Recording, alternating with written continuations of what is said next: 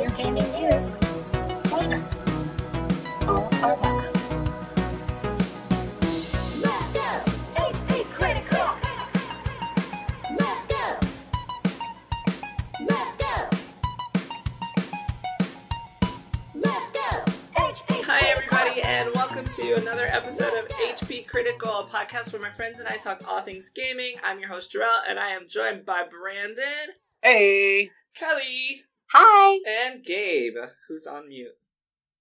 No, I'm back. Okay. So first of all... Hello, everybody. Yeah, now they gotta... Okay. So first of all, sorry that you guys missed us last week. Things happened, but you did get a podcast anyway for Latinx Heritage Month. It was an interview with Luis Alamia, which if you haven't checked out, you definitely should. We have some more interviews coming up. They're gonna be awesome. They're great conversations about diversity in gaming, so definitely check those out if you haven't gotten the chance to. I missed you guys. I hope we missed you. doing well. Yeah, we definitely missed you. Oh my gosh. I hope you're all doing well. I am. So first of all, I want to start with how are you guys and what are you playing? I'll go first. So, yeah, I've been pretty good this past week. As far as games I've been playing, with the whole Halloween event that's been going on, I have gotten back into Animal Crossing. I'm not playing daily, mind you, but I'm playing, like, I would say most days in October now, because I just want to get these cute Halloween decorations, costumes, and candy, and all that good stuff. Oh, I gotta get my pumpkins today. Just reminded me. Talking about this right now. Otherwise, I've been trying to get through Persona 5 Royal. Trying to finish that game up. The Kingdom Hearts, as of this recording, the Kingdom Hearts Melody of Memory demo came out, so I put some time into that today. Oh my god, I forgot to download it. I'm gonna do yeah, that. it's so much fun. It's so much fun. I'm so excited for the full game. It's just all the wonderful music, and the gameplay is great, and there's a lot of different options. It's a lot of fun. And I guess the last thing that I've been playing is I've gotten really hardcore back into Yu-Gi-Oh! Legacy of the Duelist. I've been playing like that a lot. You know what's so funny? Like, I've seen you on Switch playing that, and I'm like, why is he playing that? I was talking to not that it's a bad game or anything, but I was talking to Joe because I got it for him for our anniversary last year, and I was like, Brandon's never gonna finish this game, and he was like, it's not a game that you finish, and I was like, okay. I mean, it is and it isn't. It does have a story mode that does go through like all six of the Yu-Gi-Oh seasons, and there's a lot to go through there because they cover like a lot of duels. But like otherwise, it's just like collecting the Yu-Gi-Oh cards, and then you could once you collect them, you can play them online and whatever. Yeah, it's a lot of fun. I'm just trying to go through the story mode. Honestly, I haven't even built myself a deck to like play against anyone online. I'm just enjoying going through the story because every time you go through a story duel in Yu-Gi-Oh!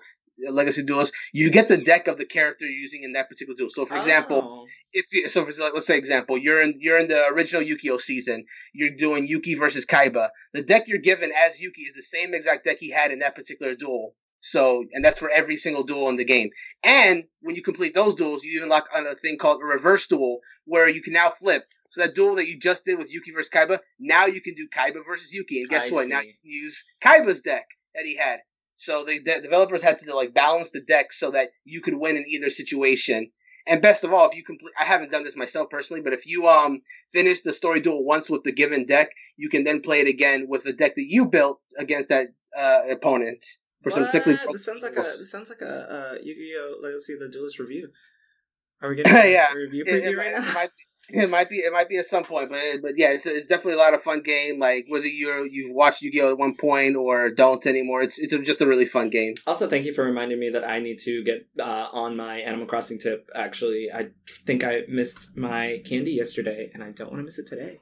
I've missed candy a few days. It's not a huge thing. I'm just getting it when I can. I have it. I think. What? You have to trade all your candy in on Halloween to your villagers. I know, but I'm getting what I can. Like. Some days I do, sometimes I do. I'd like to say I've been there most days, so I haven't missed too much. We're at the 15th. I have about 9 candies, so I've only missed about 6 total. That's a lot. That's a lot. There's still a lot more days in October, though, so I'm going to try not to miss too much more. All right, I'm sorry, Gabe, Kelly, we kind of took over this conversation. What have you guys been playing? How are you? What have you been playing? Tell me. I've been good. I've been playing Phasmophobia, which I wrote an article about, and I talked about last time. I have like 70 hours in now.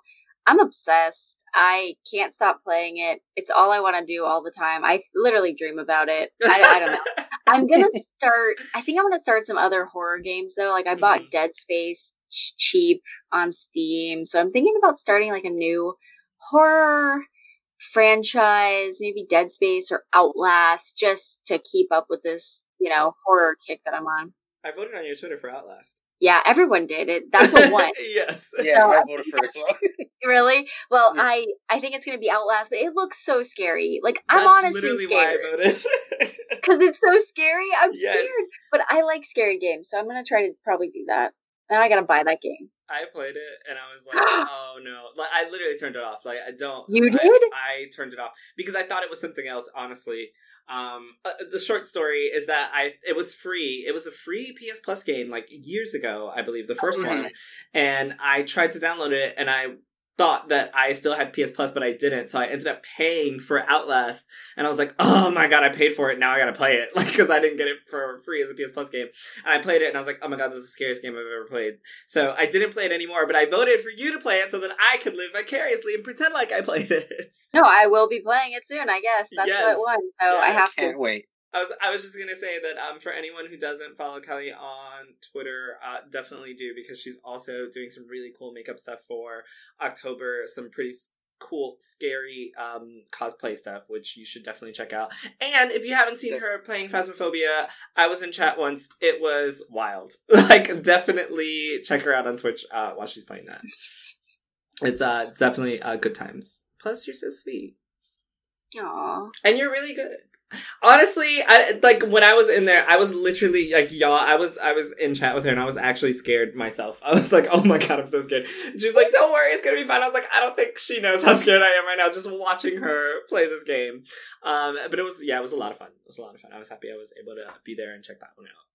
Yeah, thanks for stopping by. Of It's a really course. fun game, but it's pretty, I get jumpy sometimes. Like, if I play alone, I freak out. I can't play alone, but if I play with my friends, I'm usually okay until, like, you're alone in the room and the ghost, like, closes the door, and then it just makes, like, that, they'll close you in, and they'll make, like, that grudge sound, like, Yep. and you're like, oh, where, oh, no, please.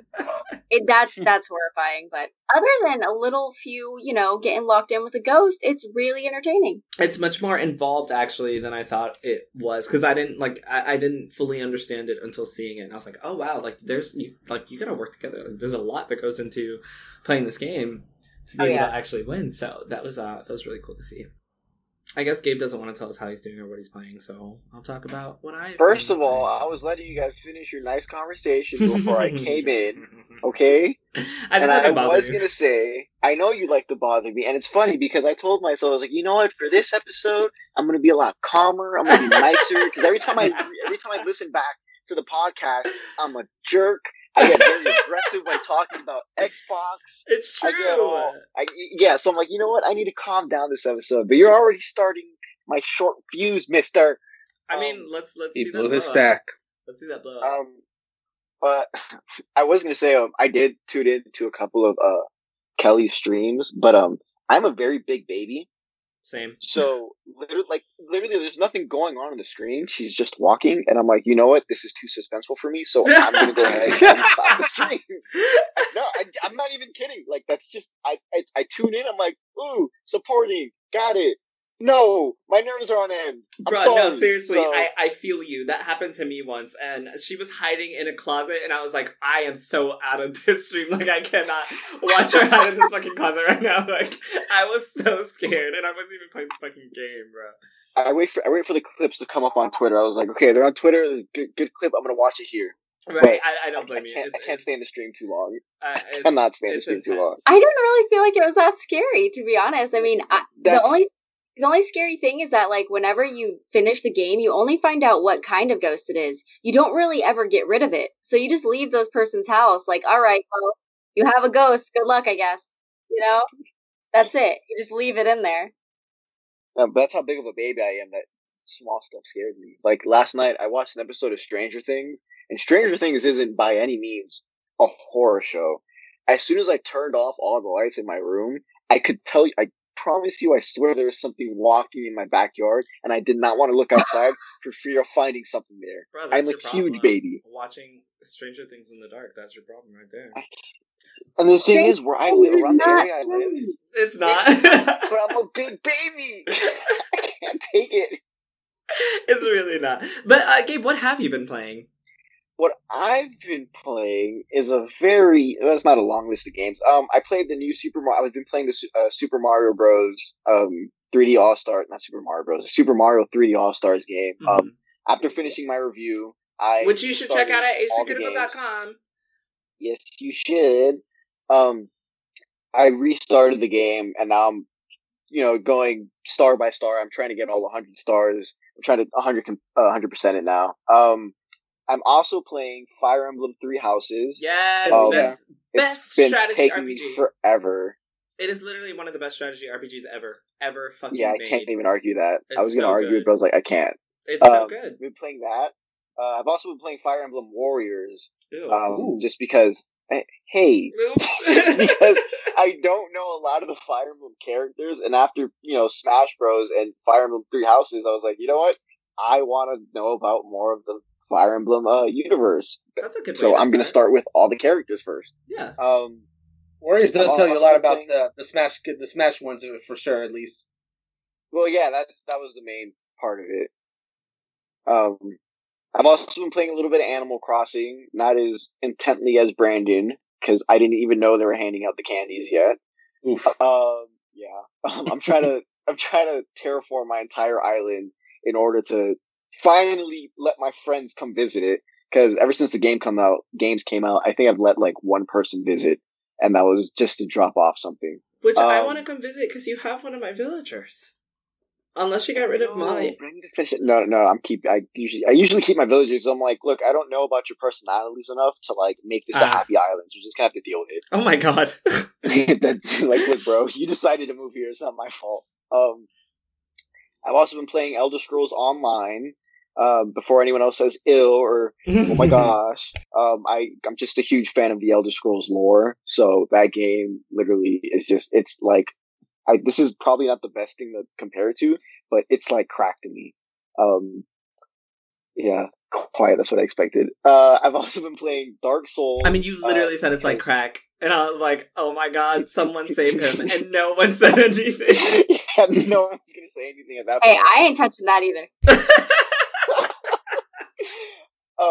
I've been playing Dark Souls because I'm doing a playthrough right now on my YouTube channel, which is Fail Guru. It's literally just Fail Guru, all lowercase. Yes, and I he die also a lot, has a so series of Legend of Zelda Breath of the Wild on there that you should also check out. And I'm not to toot my own horn, but I think I've done a very good job on giving a playthrough of The Legend of Zelda Breath of the Wild because I don't know. I just think I think I did a good job. It's a good storytelling visually. I said that wrong, but whatever. That piece was on Hero Mode, right? Yes, the YouTube series was Hero Mode. So I do also die a lot in that one too. Oh.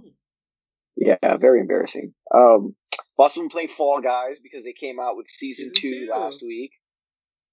Really fun game. It's honestly, out of all the games I played, this one relaxes me the most because it's just like, I know it's a competitive game and I know you're racing to finish before anyone else, but it's just, I like the music, the sound the jelly beans make when they fall or something is just hilarious to me. So I play that to relax myself most of the time. I've gone back into Warzone. Damn, you're playing a lot. I am. That's what it was a long list. I love it. Call of Duty Warzone because most of my friends are still playing that, so I might as well play with them. And I also don't like my KD. I think it's a 0.93, and I want it above a 1.0 just to flex on people. Of course. I've also been playing Skyrim because if you remember a couple episodes ago, I did mention how much I love Skyrim. So yeah, it's back on my computer. Bunch of mods installed. Love the game.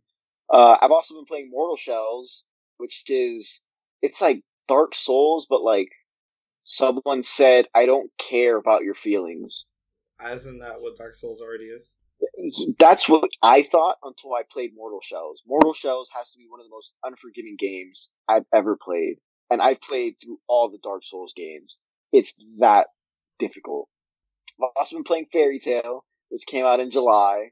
But Jesus, boy, like you're playing everything. Who has the time? Right? I'm like, how is he doing this? Because the thing is, the way I play games is I don't tell myself, well, I'm I feel like playing this game today, so I'm just going to play this one. Like, I put out a schedule because if I don't, like, for example, if it was up to me, right now, I would probably still be playing Dark Souls just because that game is that addicting to me. But no, I like to make sure I'm playing other things so I don't get worn out by one game. And the other two games I'm playing is still Breath of the Wild, because it's one of the greatest games ever to be made, and Super Smash Bros. Ultimate, because, as you know, Steve came out recently. Yeah. And I've been bullying a bunch of Steves online because he is not that good of a character. So really quick, I'm going to try to wrap this up and tell you guys what I've been playing super quickly, and it's really sad because it's basically only like 2 or 3 games, and that is Hades on Switch, which is freaking awesome. It's a really awesome roguelike. The illustrations are beautiful. The voice acting is really good. It's a great game. And the other one is Breath of the Wild, because I am, for some reason, trying to finish it before November 20th so that I could play Hyrule Calamity Warriors, because the more I watch these trailers, the more I get spoiled. And I don't know if I told you guys, but I actually got spoiled by... I accidentally saw what Calamity Ganon looks like, because I was watching a YouTube video that I shouldn't have been watching, and it was really sad because I was, I was anticipating seeing him, and he's really creepy, and now, that's been ruined for me. But I am going through Breath of the Wild, and, we're making progress. I am at Hateno Village. I've actually finished Hateno Village, and I've gone back to Kakariko Village to talk to Impa, who looks really disgusting now, so I'm very excited to see her in Hyrule Warriors Age of Calamity, where she looks really cool!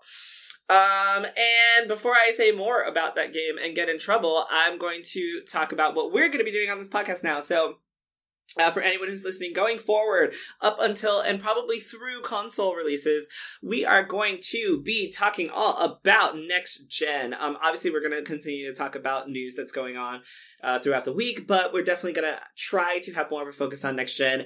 And you can now refer to us and this segment as console casters. We are the console casters. Woo! Yes. So we're going to be talking, like I said, all about next gen stuff. I'm very lucky because I have Kelly, who is going to be our Xbox Series X/S expert. And then I've also got Gabe, who's going to tell us all about PS5 stuff. And of course, Brandon is Mr. Nintendo, and he's going to keep us up to date with what the Switch is having. And I'm just going to be your lovely host who's learning about all these things along with you. So it's going to be a really, really great time. Console Casters is going to start right now, where we're going to talk a lot about what's happening with the Xbox Series and the PS5.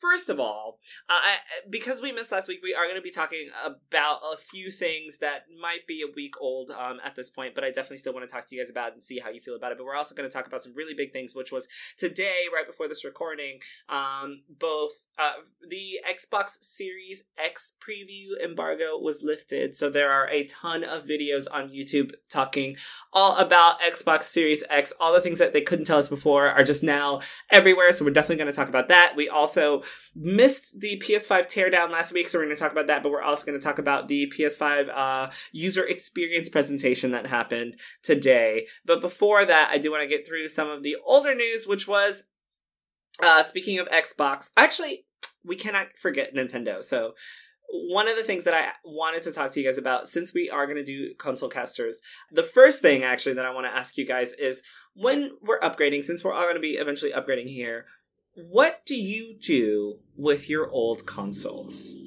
I usually just keep them, to be honest. I have every console. I have an original Xbox, Xbox 360, 2 Xbox Ones, a PS5, a PlayStation 2, a PlayStation 3. I think I might even have 2 PlayStation 3s. I just keep them. They're like my souvenirs, I just want to keep them forever. That's kind of cute. I'm honestly the same way. I haven't really gotten rid of any old consoles over the years. Only one I've don't have anymore is I have a PS4 Pro now. I did have the original, but when I upgraded, I did give my old one to my nephew so that he could play, because I knew he wanted to play Kingdom Hearts 3 a lot as well. So that was like a birthday present, basically. I got him I gave him my old PS4 as well as a copy of Kingdom Hearts 3 so he could play it. But other than that, I mean, I haven't really tossed any of my consoles, and that's probably going to be the same here. I mean, I'm definitely going to need to transfer all my PS4 stuff to the PS5 so I can play it there. But otherwise, after that, I mean, I don't know. Especially since, we have the new PS5 UI, which we'll talk about in a bit. But we don't know what kind of themes they're going to be able to have. And I got some great themes on my PS4 that, I don't know, I just don't want to lose. Like, I have my Persona 5 Royal one right now, which is super great. So, at least I very much doubt those themes will transfer over. It'd be great if they did. That'd be a cool surprise.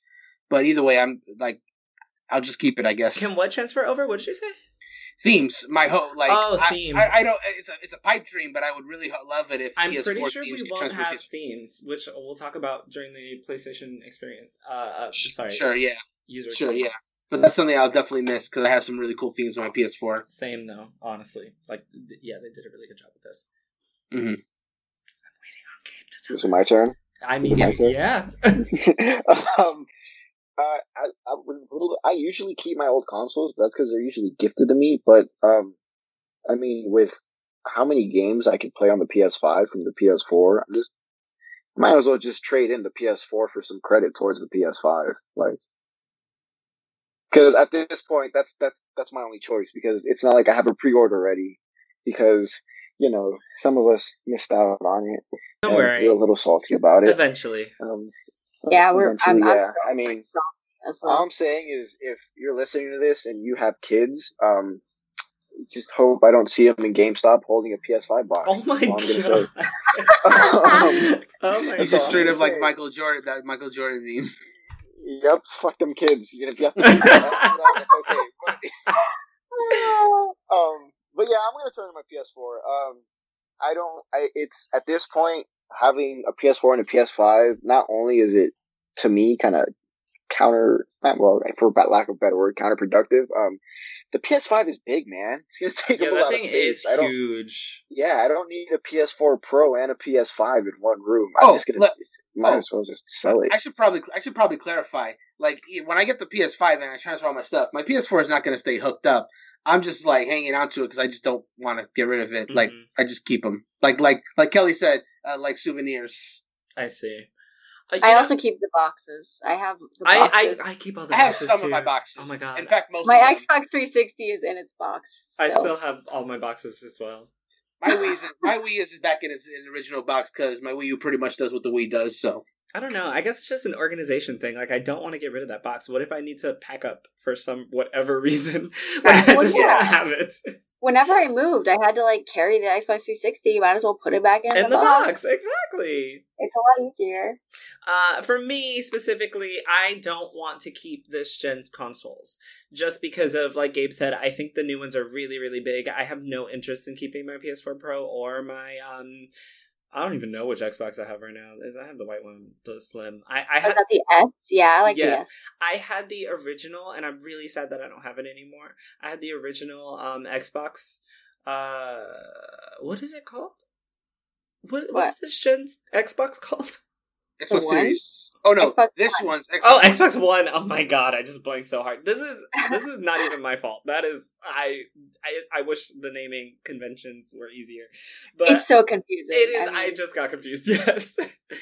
I had the Xbox One, the original Xbox One, the Sunset Overdrive edition, so it was all white and it was beautiful. It was like the big box that was white with the touchscreen on the front, and I loved it. It was really beautiful. I can't tell you what I did with it. I have no idea. I think I traded it in and got the S, and I kind of missed my big box. I also missed the feature that I forgot what it's called, where you could have picture-in-picture. Snap, I think it was the Snap feature that came on the Xbox originally, but who cares? The point is, I don't know what I'm going to do this time, but because of the way the backwards compatibility is working on next-gen consoles, I almost don't see a reason to keep the current ones that I have. So I'm going to use that as a segue to talk about some console cast in here and talk about the backwards compatibility of both the Xbox Series and the PS5. So I'm actually going to shut up now. And Kelly, are you able to tell us about what we're looking at for backwards compatibility for the Series X? Okay, so for the Xbox, the next gen Xbox, which would be the Series X or the Series S, according to Microsoft, it's going to be 4 generations, so it's going to be all the way back to the original Xbox, but that's as long as they were compatible. So the Xbox One already had this feature. I knew that you could play Xbox 360 games on the Xbox One, but I wasn't aware that you could play original Xbox games. So if you have the original Xbox games, supposedly they will work on the Xbox Series X as well, and the S. Well, I guess that would be digital. So if you had them digitally, I don't know how you would retrieve those unless you could buy them off the store. I'll have to do some more research on it, but I know that it's 4 generations as long as they were already listed on the Xbox One as being one of those games that were backwards compatible. But I think it's a lot. I actually played a couple of games already from my 360 on my Xbox One.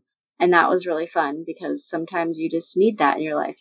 It's crazy to me that 4 generations of games are available, or rather are going to be available on one console. Like, that is... and I know that it's really big for people. I'm not someone who wants to go back and play old games, so I literally don't really care about it. But I know that backwards compatibility has been a huge thing for a lot of people, and it was something that Xbox has been at the forefront of, and they've really been leading the charge and letting people play all the games that they own. I remember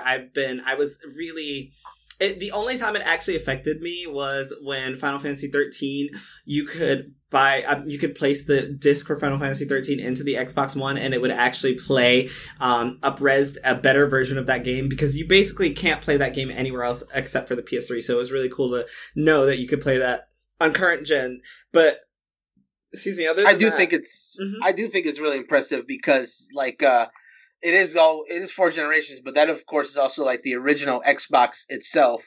So when you think about that, like the Xbox original was of course Microsoft's first console. So the idea that every single system that they have personally ever produced, most of their library is going to be playable on the next generation. I think that's a big thing. Like no other. I mean, to be fair, like Microsoft is like the newest one of the big 3, right? Mm-hmm. But the fact that they're able to get their entire generations all in one console is something that no one else has ever achieved, and I think that's really impressive. I agree, completely. I think it's impressive. It's not for me, but I really do think it's impressive. Gabe, do you want to tell us? Are you able to tell us actually about backwards compatibility per PS5, or should I? I got it. Please take over. No, you're probably gonna have to come in and help me out. But as far as we know right now, the only backwards compatibility PlayStation 5 is going to be with almost every single PS4 game except 11 of them. See, this is where you come in and tell us the list, because I lost the list. Okay, no problem.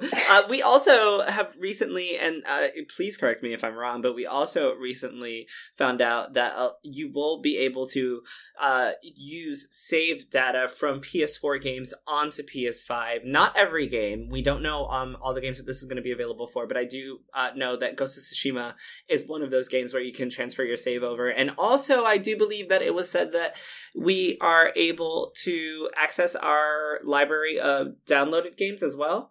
All we have to do is I think you might have to re-download them, but there should be a section on the PS5 that allows you to just hop into all of those titles, and it will still play your PS4 games. And honestly, I'm super excited about that one, because your boy has a bunch of PS4 titles like God of War that is still, wrapped up in plastic that I haven't played yet. Oh my gosh. Yeah, I literally have, I have God of War. I still want to do Persona 5 Royal. I'm holding off on Nier Automata and Ghost of Tsushima. I'm going to play a bunch of PS4 beautiful games on PS5, making them look even better and having a great experience. So once I get a PS5, I am set. I don't even need new games, because I have an entire backlog of old games to play through. But the PS4, the only PS4 games that we won't be able to play are DWVR, Afro Samurai 2, Revenge of Kuma Volume 1, TT Isle of Man, Ride on the Edge 2, Just Deal With It, Shadow Complex Remastered, Robinson The Journey, We Sing, Hitman Go Definitive Edition, Shadwin and Joe's Diner, and honestly the only game I know, the only 2 games I know are Afro Samurai 2 and Hitman Go from that list. Yeah. Shadow Complex Remastered is pretty good. I remember you saying that, and I had no idea what that is.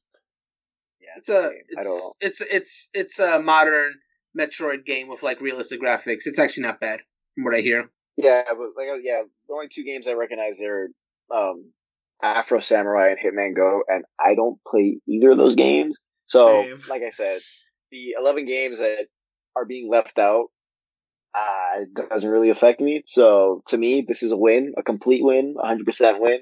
I do wish, though, however, that we'd be able to play some PS2 games or some PS3 games like Xbox players are going to be able to do by playing back, 2 or 3 generations into the past, which I am a little jealous of, but I am a PlayStation fanboy, so I'm gonna ignore that and never speak bad about PlayStation again. Apologies to my overlord, PlayStation. So how do you guys feel about backwards compatibility on next gen? Like, who do you? Well, obviously, I'm getting the feeling that well, I shouldn't say we. You guys are feeling like Xbox is really doing it the right way, and PlayStation has some for sure. Improve. For sure. Yeah, definitely. I think Microsoft is winning in the backwards compatibility front for sure. Just because of 4 gens. I mean, you can't really beat that. I'll give credit, though, to Sony that the fact that they actually are, like, it's been a while since we've had backwards compatibility for them. And it's good that PS4 is one of those systems. Good. Like Gabe said, it could have been better, but I'm glad that at least PS4 games did it. Because like you said, Jarrell, there's like a lot of great PS4 games that we still have to play that we now can on PS5. And a lot of them will even get up-resed on PS5. So it's a win-win. May I finally get to Ghost of Tsushima at some point now that, it's coming on PS5. It's going to look better. You can play it on your PS5, exactly. That's what I was thinking. Like, part of me was holding off because I was hoping that might be the case. And what do you know? Just imagine what those leaves are going to look like on a PS5. It's like I'm literally salivating. It's going to be so gorgeous.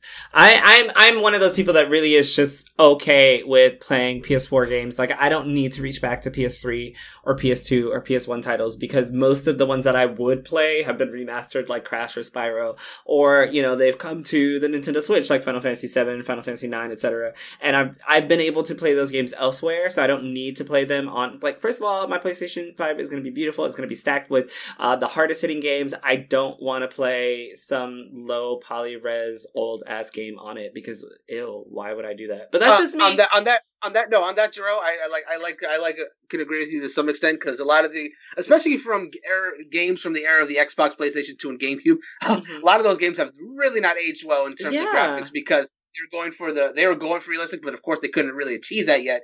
So they came out as just looking like upgraded 64 models for the most part. So on that note, I think the fact that Microsoft is having games that will be like original Xbox games is above and beyond, because I think for the average person that's even going to be playing Xbox, I'm going to say most of them would have been fine if the backwards compatibility only went far as back to the 360, because there are a lot of good 360 games that a lot of them still do look very, very good.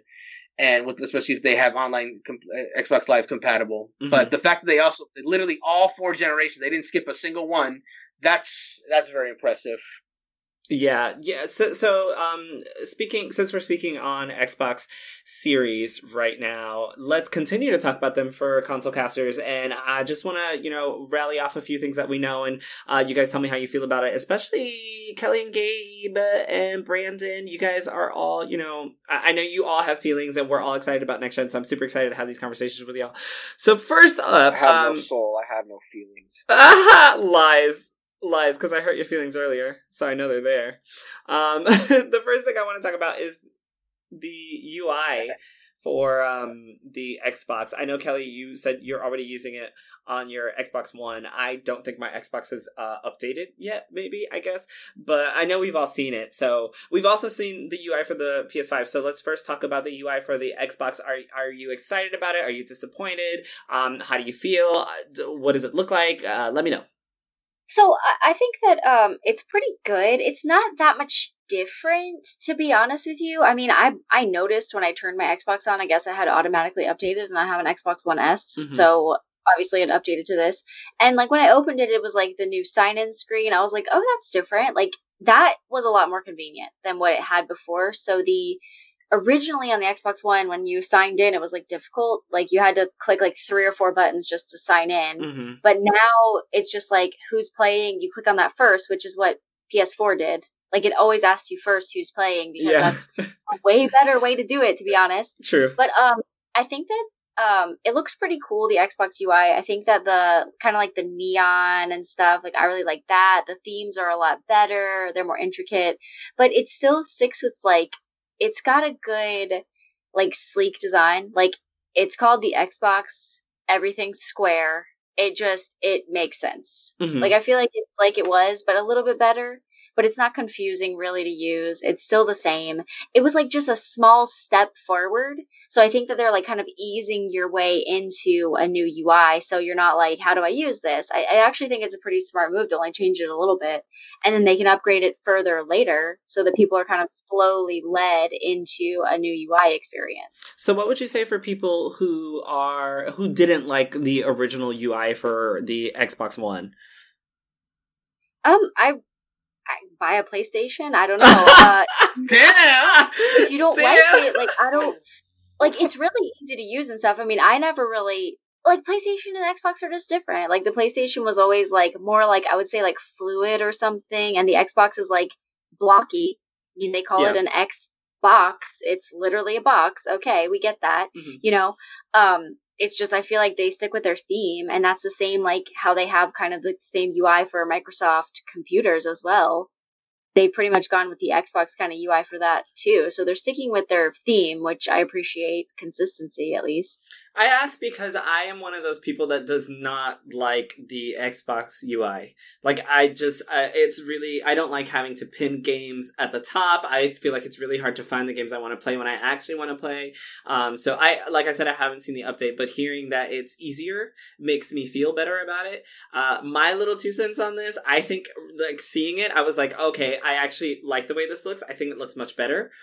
Even though, you know, it's a very, very little difference. Some people will say, I personally think that this looks better. I think it really centralizes with like Microsoft and Windows PC and all that other stuff. I feel like all of it, you know, across the board is really coming together to look really good. The only thing probably that I would complain about is that I do think it's a little too similar to what we had before. I would have liked to have seen something drastically different. I also, and this is just me, it might be really weird, but I also don't like that it's coming to my Xbox One. Like, I feel like I want this brand new UI when I pop on, you know, the Xbox Series X, and I'm just, you know, that's just me. Like, I wish there was just like a... No, you're right. I kind of wanted it to be something new completely. I wasn't expecting, like, it to be on my Xbox One just randomly one day when I opened it. I'm like, what is this? And then it's the new UI. It doesn't feel new anymore. It feels like now I've used it. So for the Xbox Series X, it's going to feel like, oh, this is just the same. But when I was doing some more reading, like Microsoft will update their UI again. Okay. Like they will update it through the course of the Series X life, possibly. So if they're going to keep updating it, it might change. Like I said, they're kind of easing people into it, unlike, you know, something that it has a huge learning curve for people to figure out when they get a new system. Like you just want to be able to use it immediately. Yeah. And maybe if you already have some experience, it'll be easier for you. And then you get slowly moved into the, you know, the more advanced UI once you get, you know, once they update it. And this is why Kelly's the Xbox expert, because she already knows that the updates are coming. I'm just like, oh my god, I'm a baby, I want new stuff. And she's like, hold the fuck on, it's coming. Well, can I put my 2 cents Please. On this? Yeah, so I 100% agree with the both of you as far as, like, going, like, the fact that the UI did update on the Xbox One as well, like, does make kind of rob of the new feeling once you eventually do get the Series X or S. That being said, while I agree with the feeling, I also understand Microsoft's point of view on it, because this whole generation that they're coming into is very much focused on, like, you know, the whole smart delivery, and the game will be available on cross-platform launches and that kind of stuff. So I guess in the interest of promoting that they're going to, you know, try to keep the UI consistent across both. Of course, at some point, much like the games themselves, there's going to be a point where these updates are only coming to the Series X and S. But I guess in the meantime, but it is unfortunate, though. Like, while I get it, it is a bummer that if you already own an Xbox One, then you get the Series X, you're not really getting that feeling looking at the new menu. Yeah, that was really the only thing that I was like, dang it. But hey, we're getting that update, so I'm not too far off from it. Gabe, did you want to hop in on this? I mean, I'm not going to be mean about it or anything. Oh my god! But the whole, they're going to update it, you know, as time goes on for the new console. Look, man, if that's what you want, and I know obviously the Xbox has different features, but if that's what you want, you just build yourself a PC, bro. Okay, like, no. That's no. Hold on. hold on. Okay. Because if you think about it, that's literally the same thing. What is the Xbox? What is it? The Xbox Series X? Is that what it is? Yep. Yeah. Yes. I'm sorry, the names are just so confusing. And I didn't do that on purpose. It's just really hard to keep up sometimes. Yeah, the Xbox Series X already looks like a computer. It's tall. It's box-like. Okay, but literally though, by to Microsoft. get it for $500, you're gonna have to plug those parts into a potato. Like, you're not gonna be able to make a PC for that. You really it's aren't. like You are not. Computer, Yeah, but it's that is, $500. yeah. I mean, the price point is just totally different. Even a $1,000 PC is probably not gonna run as good Mhm. as. No, I have a $1,500 PC, and I guarantee you it's going to run nowhere near an Xbox. My PC just gives me problems. But no, in all seriousness, it's like you guys are saying, it's kind of cool that it's flowing in to the old, not the old gens, but the current gen. It's going to flow into the new gen, and then it's going to be changed. But I personally like how PlayStation's doing it with their new UI for the PlayStation 5. Are we ready to talk about that yet? No, we're not, because we're still on Xbox time. All right, then I'm gonna mute myself again. So the other thing that's happening with Xbox, well, before I move on to the next thing, I did want to talk about launch titles and Game Pass. And I know we talked about it a little bit before, but with the consoles getting closer and closer to release, I did mention, playing a bunch of PS4 titles on PS5. Kelly, is there anything that you're excited to try? And all of you, actually, are there any games that you guys are excited to try on the Xbox Series? Are you looking forward to grabbing an Xbox Series for Game Pass? What are your plans if you're getting a series? If you're getting an Xbox Series X, what are your plans for it? I think the Game Pass and Microsoft acquiring Bethesda is going to make for a lot of games. Obviously, I don't know if anything's been announced yet. I don't think so, but that partnership I'm looking forward to. But also, I just think that for Microsoft, like, I've always had a kind of a love for just playing Call of Duty on an Xbox. So I'm looking forward to that. I mean, I want to play Cold War on an Xbox Series X. I'm definitely looking forward to that. Zombies. That's all I can really think of. That's all I really want for it at first. I mean, maybe, I guess, Cyberpunk, if I was interested. I'm not exactly sure yet. I'm not sold on it yet. Mm-hmm. But it looks gorgeous, and I'm all about that. I like the looks, but I think mostly Call of Duty is what I'm excited for, and just to play on there. But, honestly, I kind of agree with Gabe, though. What if I just update my PC? Oh, God. I'll still be a Microsoft fangirl. You can. Maybe just forget the Xbox. With $500, I could do some major upgrades. This is something to think about, you know? But I still do want that Series X, to be honest. But that's all I can think of right now is Call of Duty and probably Cyberpunk, possibly. And any future titles, I guess, like a Fallout or something that Bethesda might work on. Yeah. With Microsoft's blessing, of course. Which, then Gabe's gonna come talk about how he's gotta now go switch over to Series X because Skyrim 6 or something. So we'll see how that works. Well, he was trying to get a Gabe, hold on. That's a valid point. Gabe, are you getting an Xbox at some point for Elder Scrolls 6? He tried to get a pre-order. He did. Yeah, I think Kelly's right about that. But I knew this point was going to come up, and I did an extensive amount of reading. When I say extensive, I mean more than I usually do, which means instead of skimming through something for 5 seconds, I actually took my time and read it for 2 minutes. Cool. One of the big points about Bethesda and Microsoft coming together was, what's going to happen with all these big series game, big name games they have out, like the Elder Scrolls, Fallout. Is that going to move exclusively to Xbox? And one of the things they said was that they can't give a definitive answer yet, but that is likely not to happen. So I will still be able to get, hopefully, Elder Scrolls. And also, this is going to be kind of a bummer for anyone, but I don't think Elder Scrolls 6 is coming out for the PS5 or the Xbox Series X. I don't think it's going to be a next gen game. I think we're going to have to wait. I really think so, because unless part of the deal between Microsoft and Bethesda was look, we're giving you a lot more resources get the manpower you need and, you know, work on your games a little bit quicker. But with the way Bethesda has been treating Elder Scrolls, I don't see it happening because, one, they have Elder Scrolls Online, which is still alive. Surprisingly, is still gaining new players. And they're keeping that, you know, they're updating that every year with new content. It's year-long content. It's very filled content too. I'm actually getting ready to start my Greymore playthrough, and I've been hearing a lot of good things about that. So they still have that. They're still working on, what was that game? I think it was Atlas something.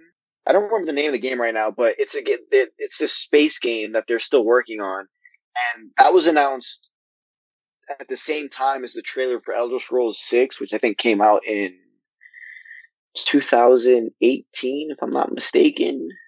It was during E3. But they said, yeah, we're not going to work on we're not going to put much work into Elder Scrolls until, you know, Atlas has been done. And there's literally been no updates about Atlas or whatever the game is. I keep saying Atlas. I think that's what it is, but I could be wrong. But yeah, there's been no update about that game. And right now it just looks like Elder Scrolls has been put on the back burner for Bethesda. So... Well, what I will say is that people were saying for $7 billion, you wouldn't do that unless you're going to make your game exclusive. And I actually disagree with that because you're going to make more money if your game is available on every console, especially on, you know, Windows PC, Series X, and PS5. Of course, you know, if you put your title on PS5, you're still going to be getting revenue for every PS5 owner who purchases that game. So I'm just fucking with you. But I don't know. Hell, they might just make it exclusive for $7.9 billion. But like to go off that too. Again, Xbox lately has been very, you know, stop the console war stuff and just let gamers enjoy games. Mm-hmm. So I really think, like, yeah, you know, Xbox still wants their exclusives and whatnot, but I really think Microsoft is going towards more of a make things available for everybody, you know, type outlook. So yeah. Again, I don't think, I think a lot of Bethesda's games, especially their big name games, aren't going to be locked up to just Xbox. Well, I mean, they also have XCOD as well. Yeah. They also have XCOD as well. You know, it is available everywhere. Did anybody else want to chime in on what they want to do with their Xbox before I move on to talk more about Xbox? Wait, I wanted to say something. Oh, no, go ahead, Gabe. You first. I'm not going to lie. I kind of want to play Halo. That's what I want to play. I literally want to play Halo Infinite. Yeah, I want to play Halo Infinite, but I also want to, you know, because as sad as it sounds, I didn't get to play Halo as a kid, so I didn't get that fun experience that everybody has. Same. Everyone's like, "Oh, dude, yeah, remember playing Halo?" I'm like, "No, dude, I was playing freaking N64. I was trying to get past this stupid water dungeon in Zelda. No, I don't know about Halo." So that's, you know, I actually want an Xbox specifically just for Halo. I'm done now. Microsoft, we love you. Send us free stuff. It's facts, please. Do so. Oh, all I was going to say was, like, if I ever end up getting it for myself, like, honestly, I probably would invest in the Game Pass because I think it's just an insane deal. And there's a lot of cool stuff that I probably would want to check out using it. Halo would probably most likely be one of them. I never own, like, the One S that I have is the first Xbox system I have ever owned. Before that, I was just friends would bring the 360 where I'd go to their place and we would do Halo multiplayer that way. So I don't have, like, Halo experiences in terms of, like, you know, myself owning it, but I have played the multiplayer. It's quite fun. It would be cool if I could, you know, play that if I was to get Series S or X. Well, just for me, really quick, I am excited to get one and hop into Game Pass, not through their service, but, you know, buying Game Pass for cheaper. I think I posted in our Slack channel, you could get Game Pass Ultimate 3 months for like $25, which is almost half off.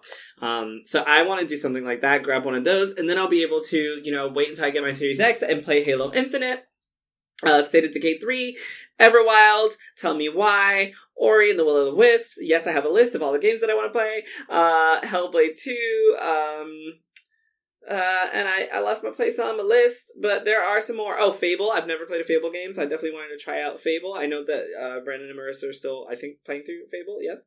Oh yeah, that's something I forgot to mention. Yeah, if I get a Series S or X, Fable would be a game I play. Yeah, and I also want to play the Medium as well. So I do, and if I'm not mistaken, all of those games should be on Xbox Game Pass. So the best part is that I don't have to shell out $70 to play any of them. I will have spent $60 total and have all of those games for the 6 months if I can find a good deal. And you can't really beat that. Like, that to me is just something that makes Xbox really user friendly, and that's why I'm super excited to get a Series X and be able to hop over into Xbox, because there wasn't really anything I wanted to play on it this gen.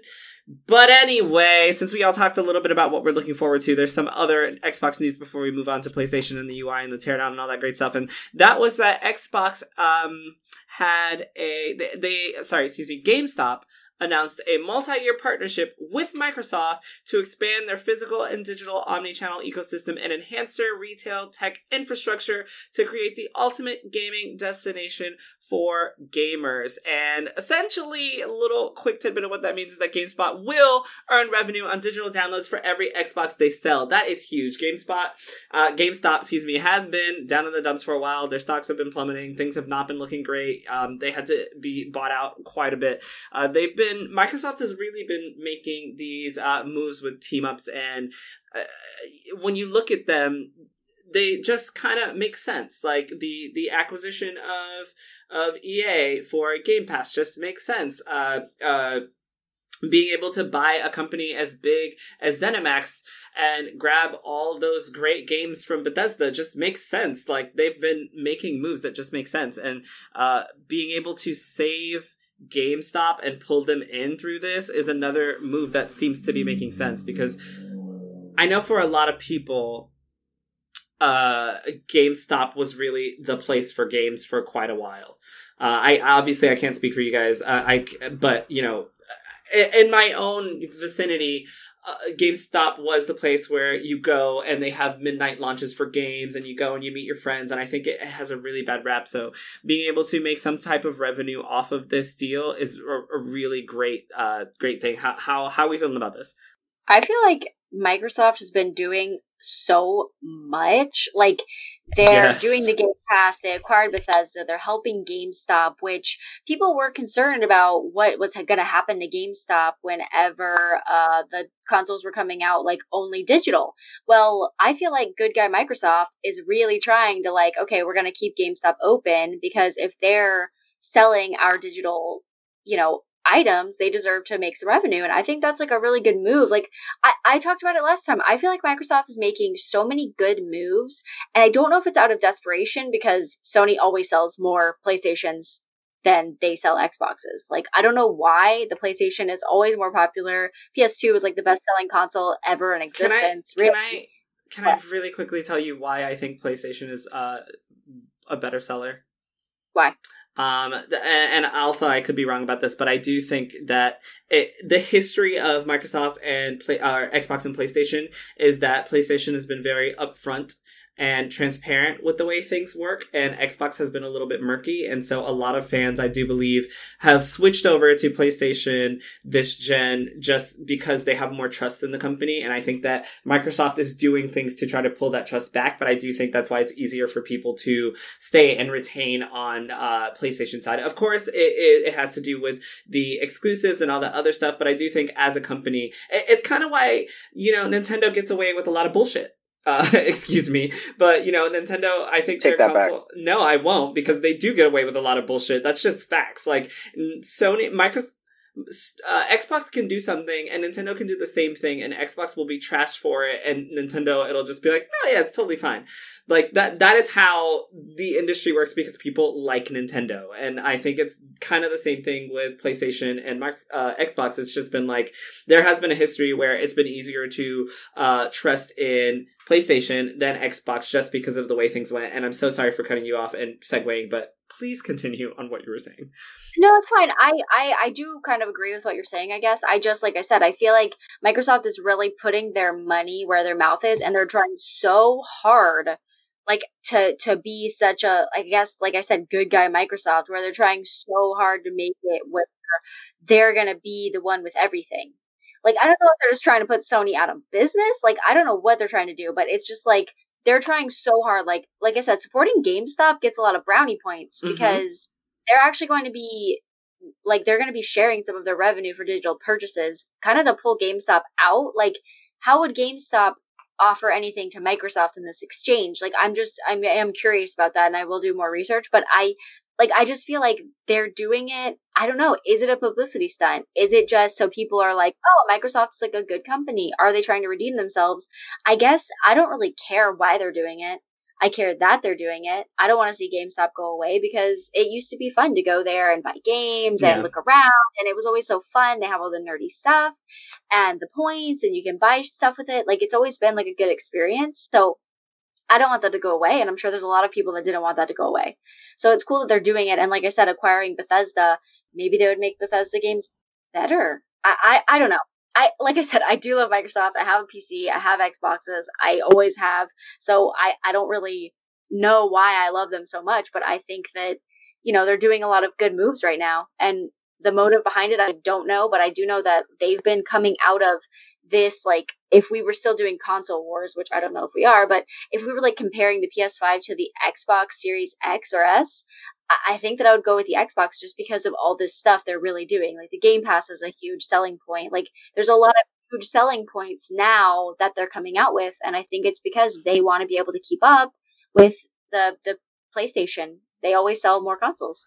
An interesting thing also with this is that with Bethesda being a part of Xbox and essentially down the line Game Pass, a lot of people like, Gabe and I, who might want to jump into another Skyrim, why would we not just get it for free on Game Pass? Why would we go pay $70 to get it on PS5 or X amount of money to get it on PC if we already have, or actually you won't even pay that money on PC if you already have Game Pass Ultimate. So I think decisions like that are a great way to get more consumers on your side, because there's no way I'm going to go pay $70 for Skyrim whatever when I can play it for free as a part of my Game Pass. And if I don't have Game Pass, I can go buy it for $30-$45 and then still play this game for cheaper than I would have purchased it on a PlayStation 5, and then have access to Halo Infinite at the same time and Live included in it. Like, you can't get better than that. But there's the article over at VG247.com titled "GameStop will earn revenue and digital downloads from every Xbox it sells" does say that for an example, if you buy an Xbox Series X from GameStop and then proceed to download a digital copy of Cyberpunk 2077 or Call of Duty Black Ops Cold War, GameStop will get a cut of the revenue that you generate. And then they also say, it goes without saying then, that the retail giant is going to be more incentivized to sell Xbox units above anything else. And of course, yeah, that makes sense, because now they're going to be able to get, more. This is not a deal with like Target or Best Buy. So I'm sure they're going to really be pushing the Xbox now in stores. And I mean, if I were, the head of that business, I would too. Make sure that everyone who comes in here gets Xbox in their hands, even if they're downloading it. And that's so big, because you downloading a game at home, not even going to GameStop, downloading a digital version of a game at home is still generating revenue for them. Like, that's huge. I'm done. For sure. I'll just chime in by saying this, that I may personally not really go to GameStop anymore for various reasons, but I do understand its importance to the industry, for the gaming industry, to have a physical store where people can go specifically to buy games and trade in games and what have you. That's the big thing too, trading in games. Like, you can't really just do that anywhere. And I know people aren't happy with, some of the prices, but I haven't had too many issues with GameStop personally. Mm-hmm. But what I was going to throw in there is that I believe one of the reasons why Microsoft is making such a move to make sure GameStop gets a cut of the earnings is probably two reasons, actually. One is because Microsoft also understands the importance of keeping this alive, and the second reason is I think that's a lot of people who do buy a lot of games and sell a lot of games and whatever understand its importance, and because of that, Microsoft really wants to project itself as a company that really supports the gamers more than anything at this point, especially since, when the One series, when the beginning of the One era, Xbox One era began, they were advertising all the stuff that wasn't games, all these features that you could do, like the TV stuff and all these other features, Connect, whatever. And then they learned from the hard lessons that came with that in terms of their sales and started really double focusing on the games. And that's how we got stuff like the Game Pass, for example, and all these other quality of life features like games. So by them doing this, they not only help support GameStop and continue it, but they send a message that they're really, for the players, like much like GameStop's logo. So it may also just be kind of like a PR thing in some regards, brownie points from the people who play games. Yeah, but like I can't. I think the biggest thing for me to try to understand with this is that GameStop is literally going to be making money on us buying games from home now. Like, that digital front is so big, and GameStop has been mostly, their problems come from being a mostly physical store, right? Because most people are not going to go and buy a digital version of a game in GameStop when they can literally just buy it from the console. Like, no one's going to drive up there. So that's a good proposition for GameStop then when you think about it, because literally it gets them in the game. Person goes to the store once, buys a Series S, and they just keep raking in the money. Exactly. One store visit. Exactly, because they bought a Series S, which means they're only going to be able to buy digital content. So, for the next 7-8 years, however this console generation is going to last, visit will get constant money. Exactly. That's why I'm just like, that's why my head is like, oh my god, like, this is so good for GameStop. Like, so good. They really lucked out here. Especially because they're not really a part of the digital space, honestly. Like, they haven't been, and that's why they've been struggling. And that's what's the craziest thing about that GameStop, more than anything, has really been pushing, like, corporations push digital because then 100% sale of the money goes to them. But GameStop wants you to get physical because then they make so much money on the resale. They, like, whenever you trade in a game and then they sell it for, they buy it for less than it's worth and then sell it for a higher price. And that's 100% profit that goes to them. So this is the first time I think GameStop is like, no, buy digital stuff on Xbox. It's cool. We're good. I was good. Yeah, this is yes. Like, I don't think people know how significant this is, and I think you actually give a really great example of, like, you buy a Series S once from them, and that's it. Like, that's all you need. That's amazing. Never have to go. Digital downloads and digital content, so it's not just seemingly it's not just video games either. So that is going to supposedly, as far as I can tell, that's also going to include movies as well. So any movies that you pick up are also going to generate some type of revenue for Xbox. Obviously, I mean for GameStop. Obviously, I don't know how much. I don't know what percentage that is. I don't know what that looks like. But a few coins from thousands of people every day is not a few coins in the end. Yeah, for real. It adds up. Did anybody else want to hop in on this one? Gabe, I think you're the last one. I don't know if you just... Yeah, this could be... Because I feel like everyone's forgotten that GameStop announced, I think it was a year ago or a couple of years ago, or at some point in our lifetime, that they're switching over from being a primarily, video game store to being more of a video game lounge. I did forget about that. I did not. So I feel like, now they can more comfortably move to that. Ooh, why is my voice cracking? I am not going through puberty.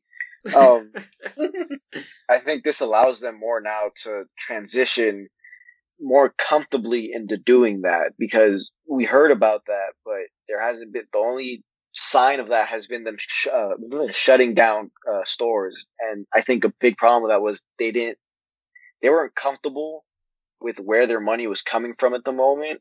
But now you have a really big company in Microsoft, not only did they partner up with you, but now you're going to get money almost every day because people are going to be downloading stuff digitally almost every day. So I think that plays a really big part into it. I don't know where I was going somewhere with this, but now I'm kind of jumping to another point about GameStop, and it has to do with GameStop's been making there have been very big moves, but they've been kind of silent because again, it goes over people's heads, and it doesn't have to do with what they're normally branded to do, which is, sell physical video games. They have, I'm going to butcher his name. Brandon, you can help me out here. The former president of Nintendo for America. Can you please say his name? Reggie Fils-Aimé. There we go. They brought him onto the team, and that's really big because you see, you're not a Nintendo person, so you're not going to get it quite as much. Reggie did something for Nintendo over here in the West, especially in America, that it was really big. Like, yeah, we all love Nintendo, but every time Reggie presented something Nintendo-wise, you wanted to see it. And a good example of that was him and his commercials.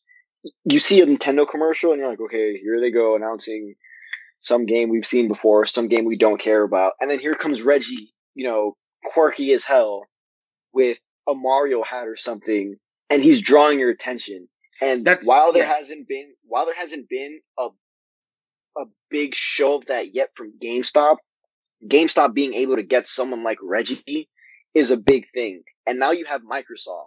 That's another big thing. So again, while GameStop has been kind of quiet and they've been shutting down stores and you haven't really seen a transition, I think now with everything they've been doing, now they're starting to gear up for the next part of their plan. So you're going to be seeing a lot more from I think you're going to be seeing a lot more from GameStop moving forward. The reason I said not really is because I think Reggie is huge. I think what he did for Nintendo was great, and I don't disagree with any point that you made. But he is on a board of directors with other people. It's not like he is just going in and being able to make changes to GameStop in a way that he could for Nintendo as the president of Nintendo.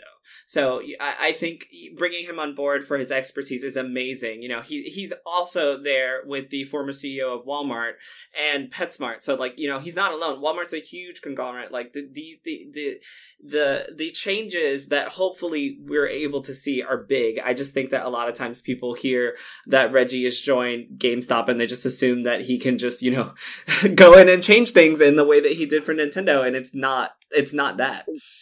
But what you just said is a very good point. That when people hear Reggie, they think something, and that's exactly what GameStop is going for. Reggie's name. I see where you're coming from, and I semi agree with it. But again, that could have been one of GameStop's reasonings for getting Reggie onto a team. It's because we're going to hear the name Reggie, and we're going to be like, ooh. Like the aliens from Toy Story. Yeah, but see... Oh my god, guys, wow. But that's just it. We did that, we heard that, and that's gone. That's it. Everyone was, for a second, like, oh shit, Reggie's a part of the board of directors at GameStop. That was how long ago. It definitely affected some stocks at the time, but like Jarrell said, this exactly. That was it. That was that. Well, okay, actually, that's not true. They did go out recently, with their partnership with Microsoft, like 4 times. Yeah, but any news will affect it. That's just how stock trade works. But yeah, like Gabe said, Reggie definitely affected that. But I was like Jarrell saying, yeah, it was then, and that's 5 seconds. Kind of gone now. Exactly. I hope it changes again, but it was then and gone. So am I missing any big Xbox thing that we want to talk about before we move on to the PS5 stuff? Anything anybody wants to bring up? Not that I can think of. Yeah, nothing I can think of either. A lot of Xbox. Okay, so let's move on to some PS5 stuff. So, first of all, I want to start this by saying that the PS5 accounts for 72% of next-gen pre-orders. Oh my god, I'm going to say that again. The PS5 accounts for 72% of next-gen pre-orders, according to a study from market research company VGM. And that was posted by GameSpot as well. So, that just blows my mind, and I think that goes back a little bit to the conversation that we were having about, people just trusting, or people going to the PS5. I don't know if this actually breaks down between the disc or the digital version, but I do know that people have mainly chosen the disc version, so I think that's really interesting to note that the PS5 disc version is doing so well while Microsoft is making this partnership with GameStop to hopefully sell some digital versions. But that was the first thing. Really quickly, does that surprise any of you? The number surprises me. I knew their pre-orders were going to be bigger than Microsoft, not just because of interest, but also just because of stock. Like Sony clearly stocked their PS5 better than, unfortunately, Microsoft was stocking their Xboxes. But yeah, that number is insane to me. That is like 70%. I didn't think it'd be that much of a landslide over. That is a huge number. Wait, what? Why do you? I'm sorry, did I miss something? Are they really not stocking Xboxes that well? Did I miss something? Yeah, no, that was the thing. That was the problem when they were doing the pre-orders, right? Because Sony, their problem was they didn't give enough notice, so orders were just fast and loose, and whoever there was just happened to be there. They weren't and then they've been doing like little restocks here and there to give people more chances, but obviously it's not enough. But with Microsoft, they gave the exact time and date that it was supposed to be pre-order was supposed to be available, and they didn't have enough. Like, it sold out quicker than the PlayStations, I think, and there hasn't been a restock of Xboxes as far as I know. The PlayStation pre-order prices did surprise me. Obviously, I know a lot of people have PlayStation, and I knew a lot of people were going to pre-order the PlayStation 5. I didn't think it was going to be 72%. And then on top of that, being that it's like you said that the disc version is what's being sold more, which I have a bone to pick with PlayStation because it doesn't make sense to me that 80% of pre-orders have been the disc version, and I can't find any freaking digital versions at all. Honestly, really quickly, I do think that, and obviously I don't know, but I swear this feels like such a thing to do on purpose, like to purposely limit the amount of digital versions of the console. Just because the digital version and the disc version are exactly the same. So that is such a loss of revenue on PlayStation side for every, discless version that they sell. Because if the insides of these two are the same, aside from the Blu-ray drive, obviously, they're losing money, basically, with every purchase of obviously, not with every purchase, but you get what I mean. Like, it's a loss. Did they give the memory space number for the digital yet? Or? Oh, I don't know. Because I was going somewhere with that point too, and I forgot it too. Jesus, I'm getting old. But yeah, I mean, it does make sense to have more, inventory of your more expensive product than your digital one. But those numbers, like 72%.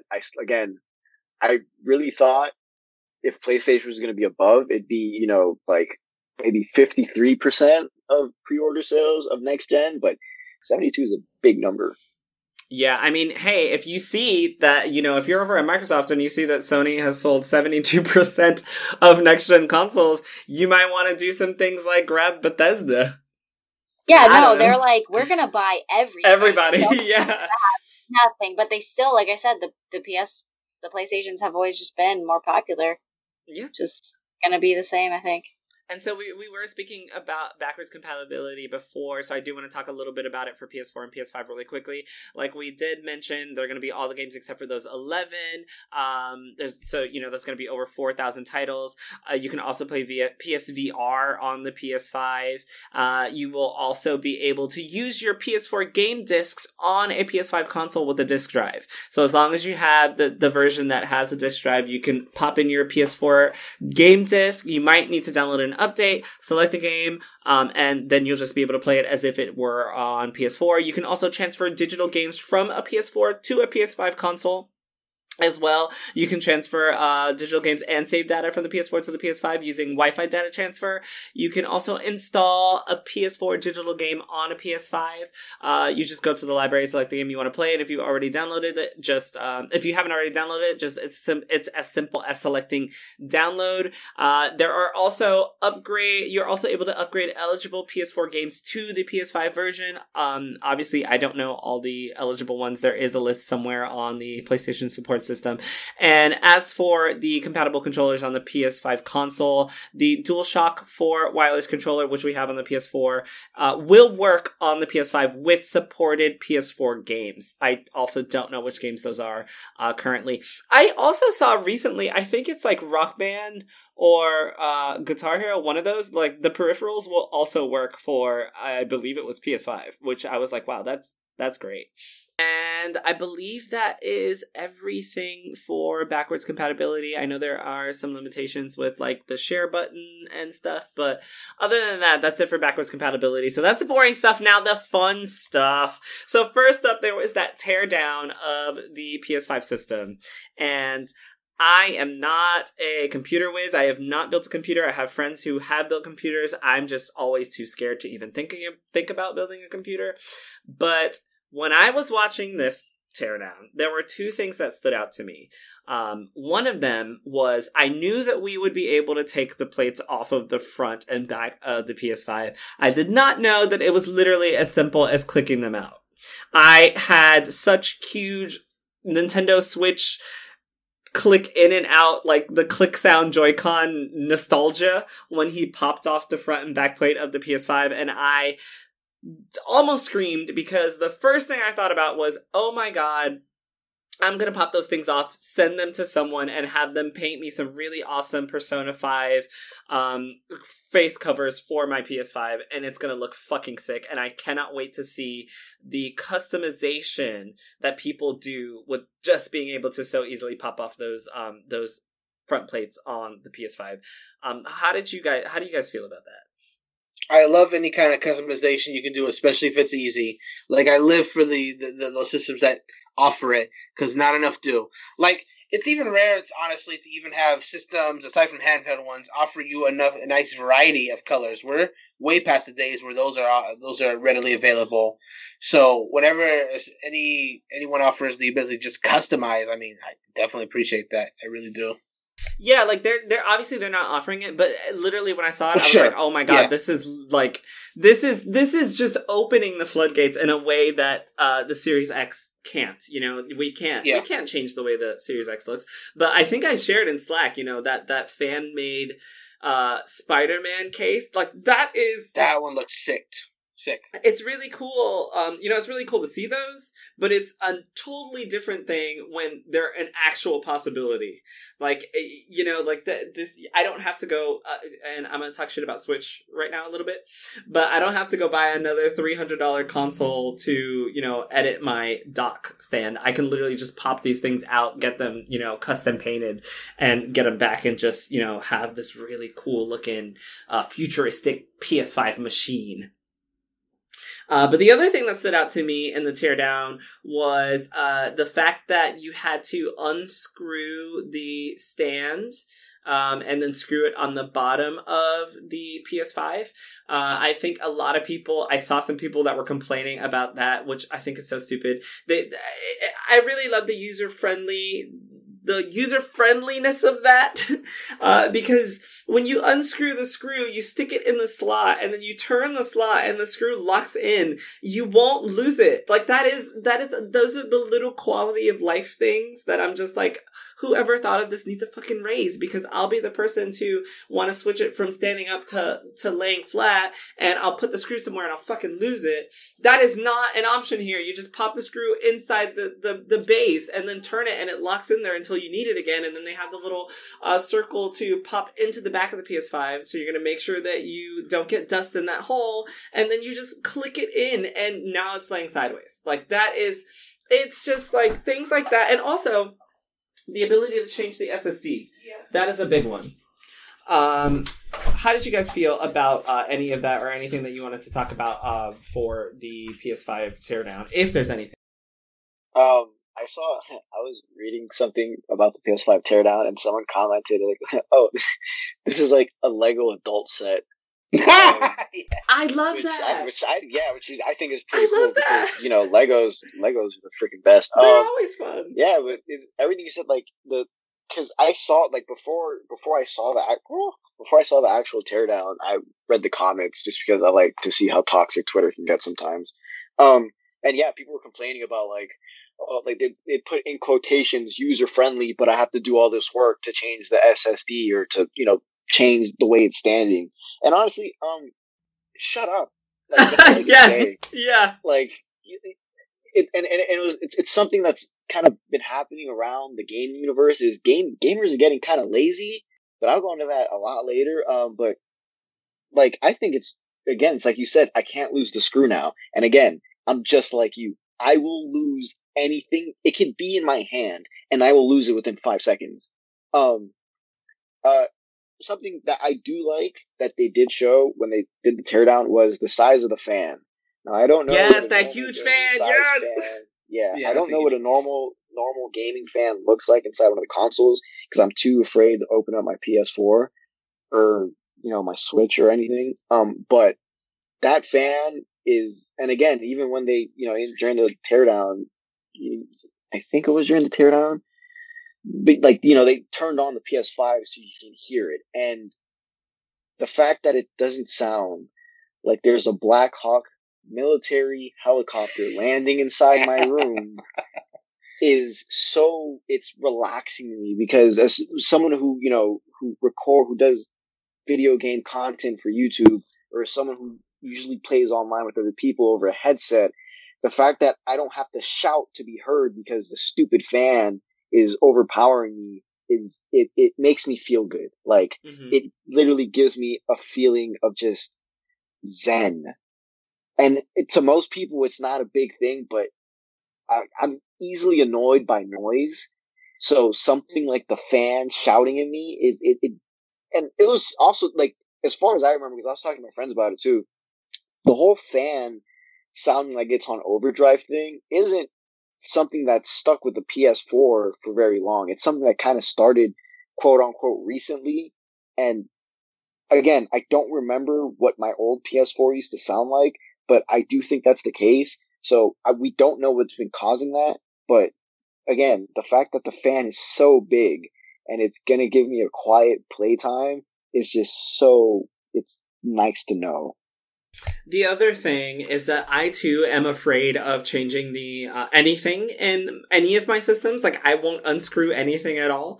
But man, the thing that I noticed the most was that after seeing that teardown, I am not afraid of going to purchase an extra SSD to pop into my PS5, because seeing how easy it is, you literally just unscrew it and like slot it in. Now, of course, it is not as easy as just sticking the what is that thing called on the Xbox? We know what you're talking about, the extended external hard drive. Yes, yeah, the Seagate thing. I can't remember the name of it right now. Oh my god! But obviously, for the Xbox, you just stick that thing in there and you have an additional 1 terabyte. Obviously, that's so much easier than having to take apart a console. But the PS5 is so easily taken apart that I feel like I can do this. And that is not the way I felt for any of my consoles. Like, I don't even want to open up my Switch. But I feel like this is really user-friendly and really easy to do. And the other big thing about that is that the external storage for the Series X, as far as I'm aware, is, and correct me if I'm wrong, but as far as I'm aware, is coming from Microsoft. It has to come through Microsoft, which means that Microsoft is going to be able to set the price for that and get the money from it. Whereas for the PS5, we can buy whatever external hard drive we want and just pop it in. So yeah, it is a little bit more work, but I don't have to pay $200, $250, $300 for a 1 terabyte of storage when I can get it from Amazon for much cheaper, and it'll just work with my PS5 and save me money in the end.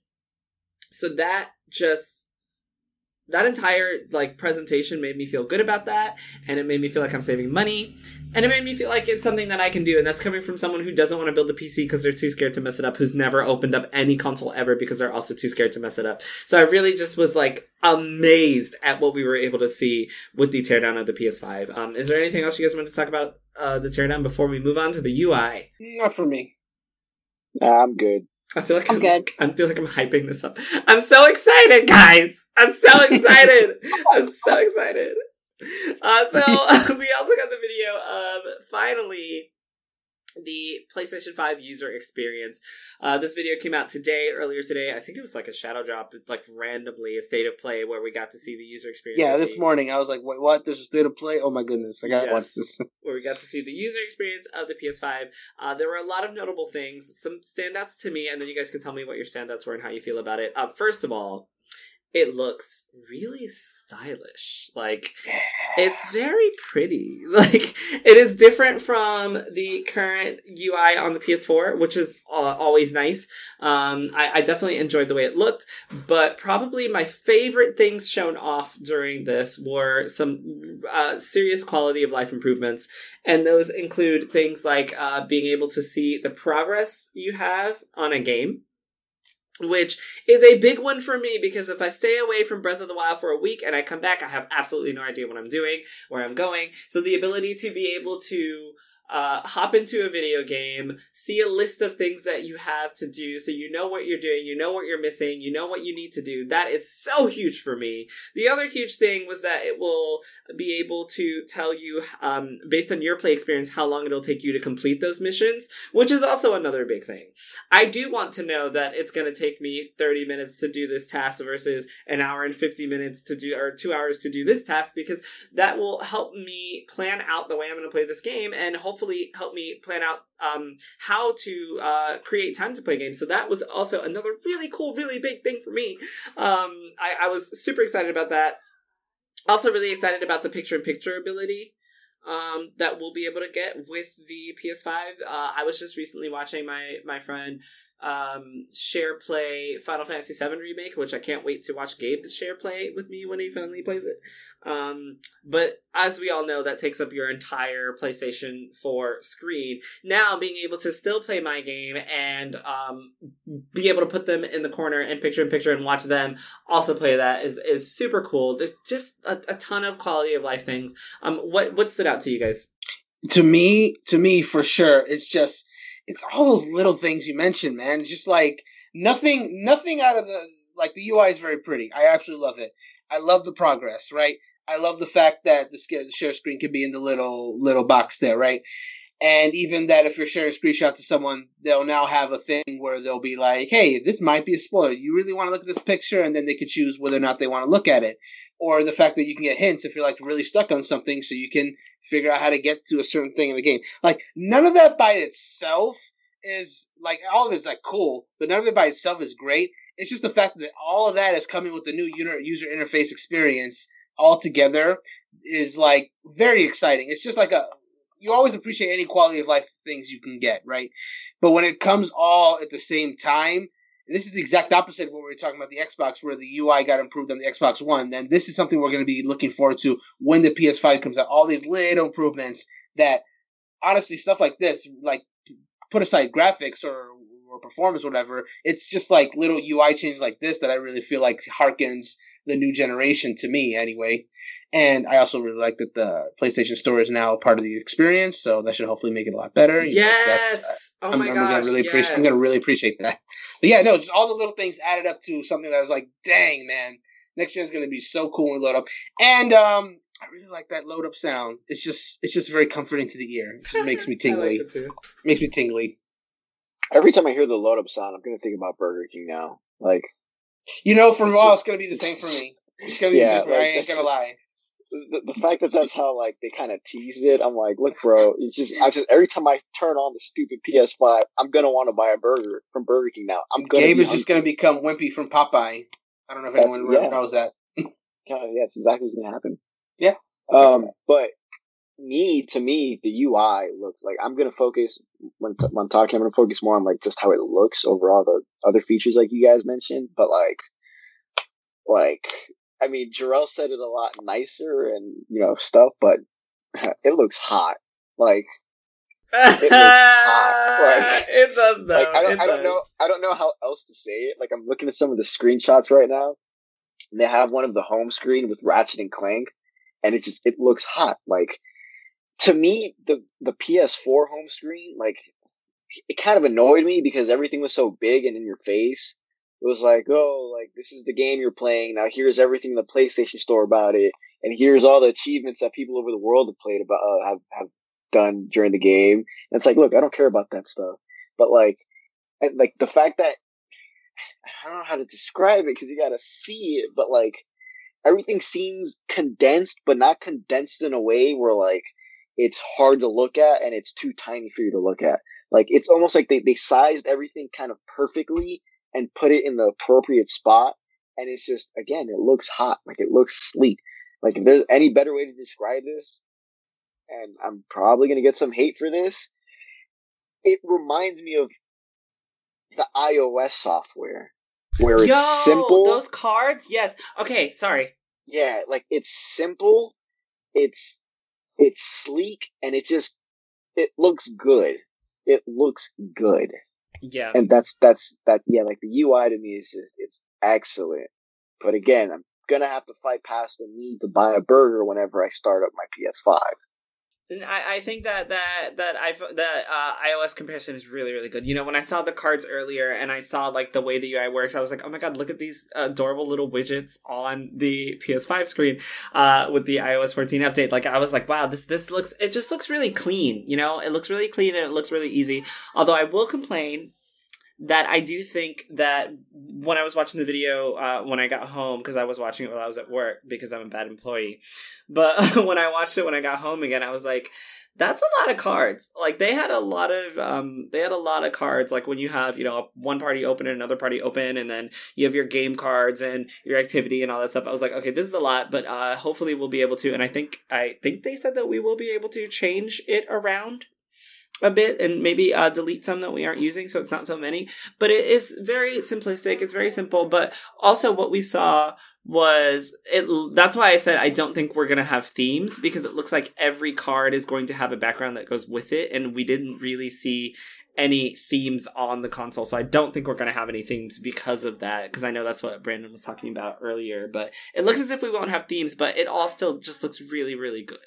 The other thing I think that really impressed me was, speech to text on the controller is another big one. That's such a game changer. Oh my goodness. Yes, I'm so, like, I've gotten used to typing with the controller, so I'm really good at it now, but nothing beats, I really hope it's good, because nothing is going to beat being able to just talk and get that text up and just, you know, send it as quick as I need to. Hey, somebody bring that to Switch. What? Man, leave Nintendo alone for now. Whatever. I love Nintendo. Is there anything else you guys want to talk about the PlayStation UI? Nah, I'm dandy. I've said my piece. That UI is looking good and can't wait for the PS5. Yeah, no, it really does look good. I like the rounded edges. It is very iOS, but I think it's, like, different enough from the Xbox to where it's, like, two different experiences, which they always have pretty much kept up. The Xbox is kind of boxy, and the PS4 and PS5 now is going to be kind of like rounded edges, a little bit smoother. I feel like it's pretty consistent with what we've seen from them, and I do think the PS5 looks pretty good. Yeah, you know, honestly, I don't think they're too far off from one another, but it does just look like personally, it does just look like the PS5 experience is just going to be so easy. Like, that just is what has me so excited. Now, before we end, because we're about to wrap up because we're at the hour and a half mark, but before we end, I do want to talk about one last thing, which is, of course, we're the console casters, like I said, so we're talking all about next gen, but next gen technically still does include the little engine that could, which is the Nintendo Switch. You know, we've got rumors of the Switch Pro out there. Haven't seen anything recently, but there was an article that said, from Nintendo Life, that was titled, "Switch can break the traditional hardware cycle and become Nintendo's iPhone." So I do want to address Brandon. Of course, he is our Nintendo guy. By that, basically, this article was kind of just, and people have also been saying that, you know, where do you go after you make the perfect hybrid? You know, they've had the handheld aspect covered, and if I'm not mistaken, they're no longer making the 3DS, correct? Right, that's done now. So now the only handheld that you have is going to be the Switch Lite or the Nintendo Switch. And then they also cover the console version with the Nintendo Switch. So how do you feel about that? Do you think there's no more innovation? Do you think we just take the iPhone model where it's just, you know, for the next couple of years, just upgrade different iterations like the PS4 and Xbox did? Or will Nintendo continue to be their own thing and invent down the line? And do you think that the Switch Pro is a thing that's going to be coming? So, first off, let me say that Nintendo, one thing that they've always done, and I don't think this is ever going to go away in the history of the company, is their ideas, their wild ideas. They always have something surprise, something that we never expect in terms of whether it be innovation or cool little idea or whatnot. It's like, I think the fact that literally tomorrow, as of this recording, Mario Kart Live is coming out is an idea that I don't think anyone was really thinking about, like an AR, like racing game. So going forward, I think they're always going to have something. Now, that being said, as far as the whole iPhone model just release upgraded switches, I think that's definitely a possibility. But we also have to consider that we're in new territory with the Nintendo Switch because this is the first time anyone has really done both a console and handheld hybrid. This is also big for Nintendo because in the past they've always had like a console, home console on the market and a handheld. So with the 3DS being discontinued, this is really the first time where this is their focus. I mean, they're doing a few mobile games as well on the side, but really their focus is on the Nintendo Switch. So it would make sense if Nintendo Switch is going to continue to be active as it is, that they would want to do some revisions because it is also on the handheld side. Nintendo has always done like revisions to their handhelds. Like Game Boy had like so many models leading up to the Game Boy Color. There was the 3 different Game Boy Advance models. There was 4 DS models, and I think there's like 6 3DS models. There was like a lot of them. So if Switch is being treated in that same regard, no, it would not surprise me if they would make different versions of the Switch. Like they already did the Switch Lite for people who only care about the handheld experience. And I think a Switch Pro could make sense in the context of like just being a more powerful Switch. Now, whether that's going to be a mid-console generation revision or a new console generation, I couldn't really tell you. What I do know, though, what I really feel, I should say, is that this idea of having a console that you can take anywhere, being a console handheld hybrid, I really do not think that's going away.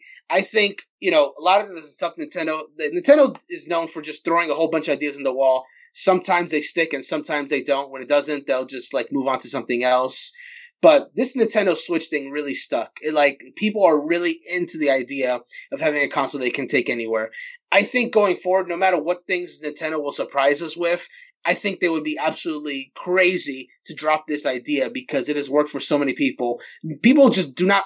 I cannot imagine the reception it would take, like if Nintendo came out next generation and released a console that could only be played at home, and then maybe 2 years down the line have an only handheld system. People will be like, why are we doing this separate again? That's going backwards. Nintendo, I won't say they've always gone forward, but they've always tried new ideas. I think, I don't think the hybrid model is going away. However else they intend to surprise us, we shall see. As far as with their pros coming, I think it's likely. This is new territory. A more powerful Switch I don't think is off the table, and it doesn't necessarily have to be the next gen Switch.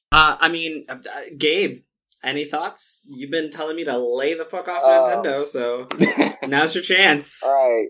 First of all, sir, I did not say it like that. Secondly, I agree with Brandon at the end there, where a more powerful Switch is not off the table, and it just makes sense to have the Switch Pro be more powerful than the current Switch.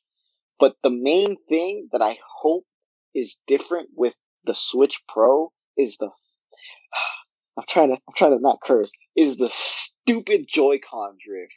Like, I can't remember a time in the past where people had so much problems with controllers, and it just be kind of like Nintendo said, yeah, we know there's a problem with it, and nothing has been done. It's been 3 years since the console has come out. 3 years and some months. If the Switch Pro, I think before they try out any new ideas, which I'm all for, it's like Brandon said, Nintendo, they like to throw things out there, they like to try new things. That's all cool and stuff. But before you do that, don't move on without fixing what's wrong with the Switch. Because the Switch is a great concept. You can play it at home, you can play it on the go, you can attach the controllers and play it on the small screen. But especially from what I've heard when I've talked to my friends, the Joy-Con drift just ruins that experience. And it's not cheap to replace them. To pay, I think it's $70, if I'm remembering correctly. To pay $70 to get new Joy-Cons is ridiculous. Bruh, Joy-Cons are $80. Are they not $80? Okay. Jarrell, if you think they're 80, I trust you because you have like several. I have bought a lot. Yeah, I think. Yeah, I do think they might be 70. I got 70 from a number because the number 70 came. I was looking at something about Japan docking the prices down over there, now, and it's now going to be 70 in Japan. Yeah, okay, so it is 80. still ridiculous. It's like right now on GameStop, it's 80. Fuck them. Do you know how much money Nintendo's taking from me? That's exactly that's a ridiculous amount of money. But yeah, so I think if they're gonna make a Switch Pro, make it more powerful. Go ahead and do that. If you want to throw in a new feature onto the Switch, do that too. But for the love of God, fix your Joy-Cons. Like, I also want to throw in a For the Love of God. For the love of God, give us themes. Yes, man. I knew it. Oh my God! Why do we not have themes yet? I'm dying out here. I had so many cool things for my 3DS. Yeah, it's really sad. Tragedy that the Switch doesn't have any.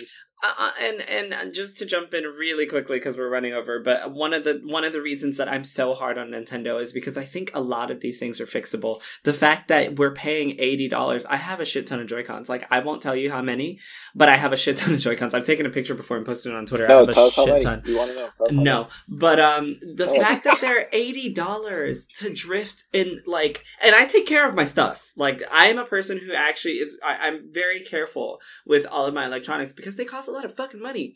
Yo, I don't know if you guys have ever heard the saying, but when you start paying for your own shit, you make sure you take care of it. That is so true. Like, yeah, damn right. And I bought 5 Nintendo Switches at this point. And I have an excess amount of Joy-Cons.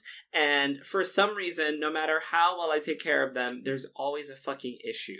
And that is so annoying to me. Like, the fact that I pay $80 for Joy-Cons only for, some of them to work for 2 years, some of them to work for 2 months. And then have drift, and I've got to, got on my way to get some alcohol and put it underneath the controller, the joystick to try to get it fixed. Or, the most annoying part is sending in my Joy-Con to be fixed by Nintendo, but being told that I might not get the same fucking color back.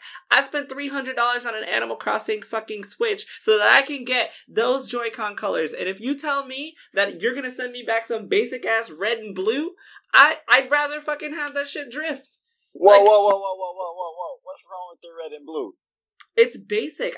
There's nothing wrong with it. But hang on. I'll defend Jarrell second there. I don't think he's necessarily attacking the colors. I'm not. I hope he's not. I think it's the fact that these are unique ass Animal Crossing Joy-Cons. That's my point. And if you're gonna be getting some basic ass shit for your limited edition stuff, hell no. Exactly. I already have red and blue. I spent $300 on this to get these Joy-Cons, and you're gonna give me the same red and blue I already have? That's unacceptable. I actually agree with you. You should, because I make sense. You see? No, all right. Now I'm going to go back to oh my gosh. Anyway. I think the battery life can be a little bit better on the Switch. I think the dock is just really badly designed. We still had those issues where people were like having scratches when the system was docked. There are a lot of things that haven't been fixed. I'm sure Kelly can appreciate the fact that you can get an Xbox Series S for the same price as a Nintendo Switch, which I brought up before. And, those two consoles, the power level in them is very different. Now, I understand completely, and I shouldn't even be comparing them, but I understand that one of them, is a handheld, probably primarily a handheld with the way I think a lot of games... Oh, and that's another complaint that I have. A lot of games aren't optimized to be both. So, there are situations where you can only play games handheld and you can only play games on TV, and they don't work both ways. That was a very good point. Yeah, it's the whole gimmick, and your first-party title, some of your first-party titles can't even benefit from the gimmick. Like, there's a lot of issues. Excuse me. I'm playing Breath of the Wild now, and I think one of the reasons I can continue to play it is because I'm actually using a Pro Controller. I tried playing that handheld. Never mind. We're going over time, and I won't go into that conversation. I love my Switch. I think the PS5 is huge, and the only thing I'm sad about is that taking that thing to a friend's house to play is almost a no-go. with how big that thing is. Like, we've only seen one guy, standing with it, and maybe he's tiny, or, maybe the console's just that big. It's kind of like when they showed off the iPhone 12 mini, and they had that guy with huge hands holding it, and I was like, oh my god, but his hands are fucking huge, so I'm sure it's bigger than that. The PS5 is huge, so it's gonna be really hard to take it around. The Series X, I think, is smaller than the PS5, but that's so much easier and much more portable, and I'm saying this as someone who does sometimes take their console around to game with friends. That's why the Switch does so well. It is the handheld console. It is the one you can throw in your bag and travel with. And I really want a Switch Pro. I really want to be able to have 1080p. Like, the Vita looks so pretty. Damn it! Like, Breath of the Wild can look so much better. Damn it! Like, these games can look and do better. Quick point about Breath of the Wild, and you're going to argue this. Breath of the Wild actually wasn't supposed to be a Switch game. It was supposed to be a Wii U game, and that's why I know that's why it looks so bad. No, I am 100%. Hey, it doesn't look so bad. Stop being a bully. All right, whatever. No, I'm 100% aware because it had to be able to run on the Wii U as well. I get that. But games that are coming out right now, there's not a single reason that I shouldn't be able to pay $300 and get this handheld on 1080p, and it also should work on my TV in the same way that I'm going to pay $300 for Series S and be able to get that at 1440p, or hell, pay $400 for PS5. That's how much a PS5 is, right? $400? PS5 digital, yes. Yeah, so for $100 more, I can read off all the shit that I'm getting on a PS5. At this point, give me a Switch Pro, give me themes on it, fix the Joy-Con issue, and, start there. Nintendo, I love you. I love my Switch. It's my best friend. I've spent a lot of money. Like I said, I bought 5 Switches. I have a shit ton of Joy-Cons. I am invested. Stop making me waste money. I went off on the rails. I'm going to end this podcast now. Is there anything else that you guys want to say really quick before I end? We're reaching the almost 2-hour mark because we talked Microsoft for life. Yes, Microsoft for life. That's literally going to be me, guys. I'm happy I'm hosting this because I'm a little bit of everything. I am about to be Microsoft for life with Game Pass.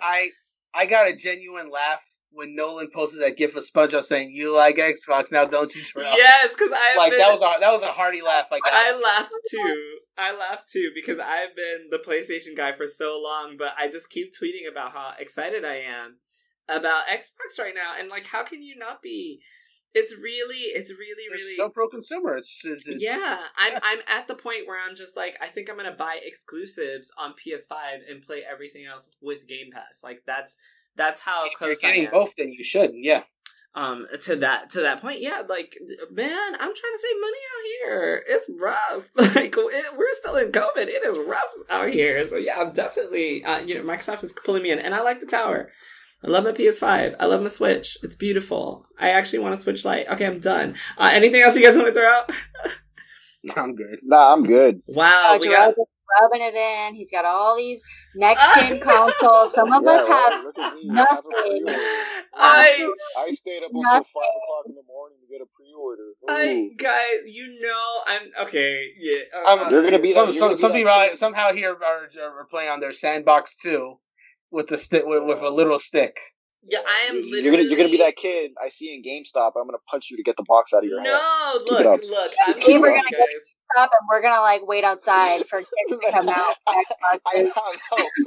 Wow, you see this, Brandon? They're teaming up. This is a first. This is dangerous.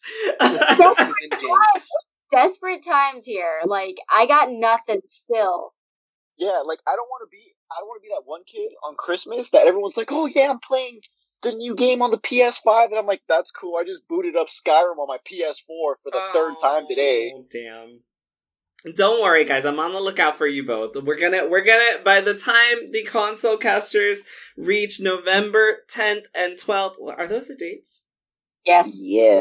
Oh, good. Okay. By the time the console casters reach November 10th and 12th, we will all have secured our preferred console. I hope we're gonna make it happen. Anyway, thank you everyone for listening. Thank you guys for joining me for another week. This is going to be a really long one, but a really good one. Hopefully, if you've stayed with us this long, thank you. Thank you for everyone who comes back. Thank you guys so much every week. It's been really awesome to just see our podcast grow. Thank you, Gabe and Kelly and Brandon, for taking the time to talk to me. I know this was a long one, but I appreciate you guys, going through and your passion. I can't wait to see how we're going to continue to talk going forward with the release of these brand new consoles. And it's been a great time with the Console Casters, so we'll see you guys next week. Bye! Goodbye! Casters out!